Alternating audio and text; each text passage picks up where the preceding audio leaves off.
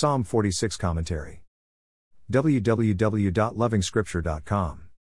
God is our refuge. A refuge is a physical place to which you run and seek protection. Protection against the surging seas is available but only when the individual escapes and becomes God's refugee. God is our strength. We can fight off our enemies with the unlimited strength that lies behind our feeble arms. In an event that the impossible happens, and we lose our battle, God remains our ever-present help. Think of the citizens living behind the mighty American military. You should feel secure with the thought that the Lord is more than the known strength of human military machinery. Therefore, the saint is not afraid. Two pictures are given. First, the destruction of the earthquake and surging seas. With the surging seas, we get the thought of utter chaos and hopelessness.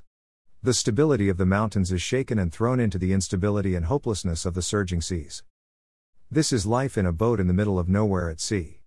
Your life-supporting host is the instability of the raging sea. You have good reasons to fear.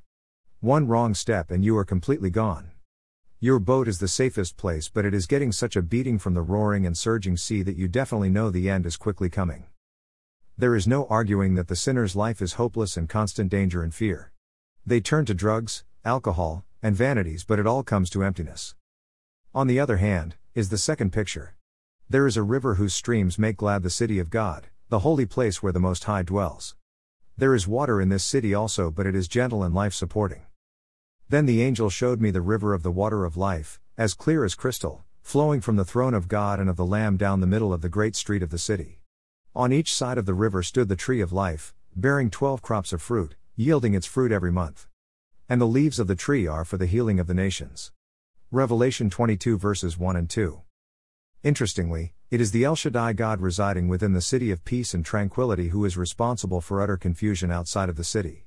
When he lifts his voice, the earth melts. The thought here is that the Lord is over all and remains in charge. Even the surging seas answer his call. He is the master of the wind. Then the psalmist invites us to behold the desolations and wonders on the earth. The desolations could refer to the confusion and utter hopelessness that you find out there. You don't want to be there. The wonders may refer to the water of life flowing from the throne of grace, making glad the city of God.